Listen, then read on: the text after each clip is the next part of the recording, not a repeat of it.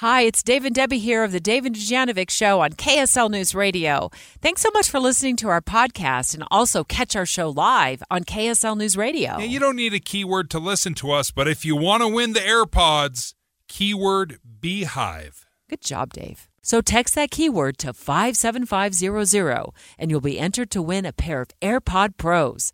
And be sure to listen for a new keyword next week and every week this February for even more chances to win. Dave and Dujanovic, your morning companions for talk, analysis, and key perspectives on Utah's biggest stories. On KSL News Radio, Dave and Dujanovic have inside sources. Okay, Boyd Matheson with the inside scoop on what gives Mr. President Biden making his TikTok debut just ahead of the Super Bowl. I actually kind of liked it. I liked it on what he said on TikTok. I thought it was kind of fun, but Dave's like, boo. Game or commercials? Game. Game or halftime show? Game. Jason Kelce or Travis Kelce? Mama Kelce. I understand she makes great chocolate chip cookies. Deviously. Yeah. Great chocolate chip cookies.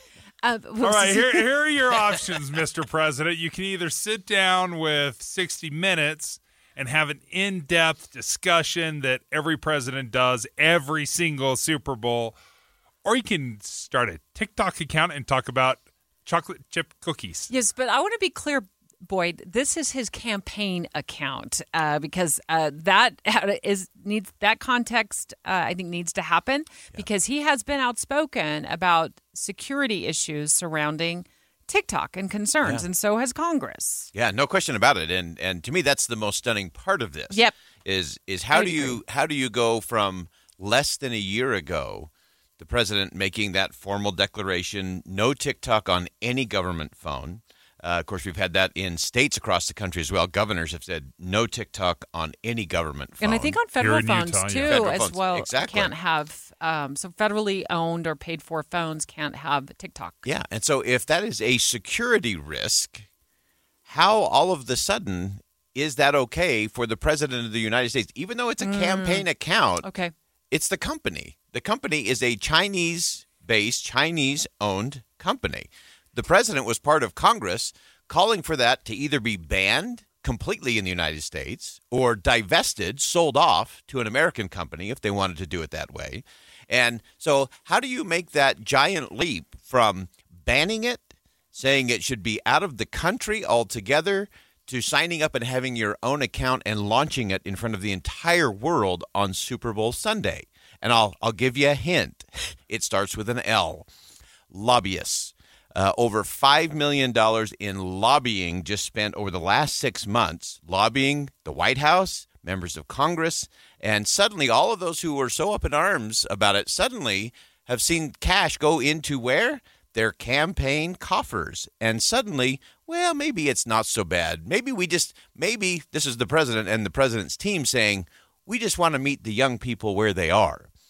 And so the dollars and cents are clearly driving the decisions, not national security and what's in the best interest of the country. This is what has always rings so hollow for me. Is everybody, of the boomer generation, apologies, Mom, the boomer generation that is like, we're getting rid of TikTok, it's a security risk. I'm like, yeah, because you don't like it. As soon as you like it, as soon as you see value in it, as soon as you can profit from it in some way, now everybody's on board. Yeah. It's why it has felt so disingenuous because, listen, the younger generation, this is their app. They love it. Yeah. And guess what? If you're on it, I don't care what your age is, you love it too because it is one of the greatest apps ever designed. Yeah. Is it a security risk? Fine. Yeah. But it feels so opportunistic. It's definitely opportunistic. And the president needs younger voters. There's no question. Yeah. President Biden does not win re-election without getting the younger voters. So he is going to where they are. But again, between the lobbying and then you have to give TikTok credit too. They have gone out with a multimedia campaign that convinces you grandmas use TikTok, priests and none use TikTok. They do. And they do. Yeah. And so they're highlighting it as, this is just this wonderful thing where everybody is and it's all up and up. It doesn't talk about the Chinese companies that are taking all of your information, that is serving everything up to you in terms of the algorithms and what is going on. And so suddenly suddenly we've lost track of all of those things that everybody was so worried about. So I was on TikTok last night, and I saw the algorithm fed me a Jimmy Fallon bit where he was imitating President Biden, and I think if you just talk about it as a campaign strategy, I mean, Biden responds. The Roman Empire is the Roman Empire. 'Cause I was there. I'm always happy made fun of by America's most watched late night host. But if Colbert won't do it, you're fine too, Jimmy. I mean, okay, that's kind of funny. And I actually didn't think the Jimmy Fallon bit was that funny when I watched it. So he got more bang for his buck too out of it. But we talk about. I'm just struggling to see, and I have for a long time, struggled to see why. I think China, if they want our information, they're going to get to it. And I'm not. You guys on? Dave's on TikTok. Boyd, are you? I'm not. So what information are we giving them besides my email address and a couple of other and which comedians I like to watch? Honestly, that's what it is. Everything you click on, everything you watch, all of that is going into their. The reason you're getting the algorithm served back to you is because they're following they're tracking everything that you're doing. But everything I buy at the grocery store, when I put my phone number in, is also tracked. Yeah. And I'm not saying they're doing anything weird with it. I don't know where that data is going because I don't have time to track where that data is going. Right. And guess what? I want the 10 cents off. Yeah. So I'm going to put my phone number in every time. Every time I shop at a Costco, they know exactly what I've bought. And I love Costco, and I just keep going back. And it was, it's China. Well, I don't know where my data is going. I can't say for sure. It's not going to Mexico or Nigeria. Yeah. I don't know. But with TikTok, we do know where it's going. And it is going to the CCP. They own the business. And so it's very clear where the data is going.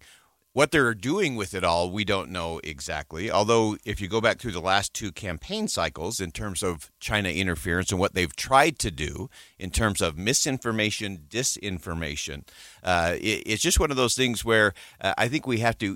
We can say, okay, it's fine. Look, everybody hated Facebook when it first came out, and then President Obama made it cool, and everybody jumped on board, and it was cool. But I think we have to be very careful in terms of how we go about this and why we go about it. If we're just following it because it's fun and it's cool and it's hip and I don't really care because everybody's got my information anyway, that's one thing. But let's not remember there were months of hearings in Congress about the security issues. That's reality. That's stuff going on in the SCIF and in things in terms of real and present dangers. And so let's not just dismiss it as this was a fun thing to do. And I appreciate you reminding us of that because that storyline has gone away. It's gone exactly. And I also appreciate your point, though, too, to say, in the President Biden situation where he jumps on TikTok, it seems like rules for thee, but not for me. Yeah. Where he's already spoken out against his national security concerns about it. And so to me, it's got to be, what is just being opportunistic and what's going to be helpful to you politically, as opposed to what really is a national security concern. And the one thing we have to remember is places like China, they always count on the American people losing interest. It's the same thing that Vladimir Putin counts on every day, that the United States will lose interest in Ukraine, that will lose interest in TikTok, that will lose interest in these other companies that are doing things inside the United States, whatever it may be. And so it's that portion of the program that I think we have to be really careful of because thugs, bad guys, and dictators always count on the short attention span of members of Congress and the American people. And that's how they continue to influence what we're thinking, the division that continues to drive our political conversation. Don't think for a minute that's not part of what's happening on TikTok and a host of other apps. Boyd, thank you for joining us. Boyd Matheson. Today, Inside Sources starts at 1. This KSL preview is brought to you by Window World. Replace your windows and doors without the hassle or baloney. Call Window World of Utah today. Great stuff, Boyd. As always, bringing the best hits, the greatest hits. Straight ahead, the Utah lawmaker behind a nearly $1 billion price tag proposal to build the new ballpark in Utah joining us. And if you missed our chatter about this earlier in the show, let's give you a little bit of a hint. This has to do with a new tax. We'll give you the rest of the information straight ahead.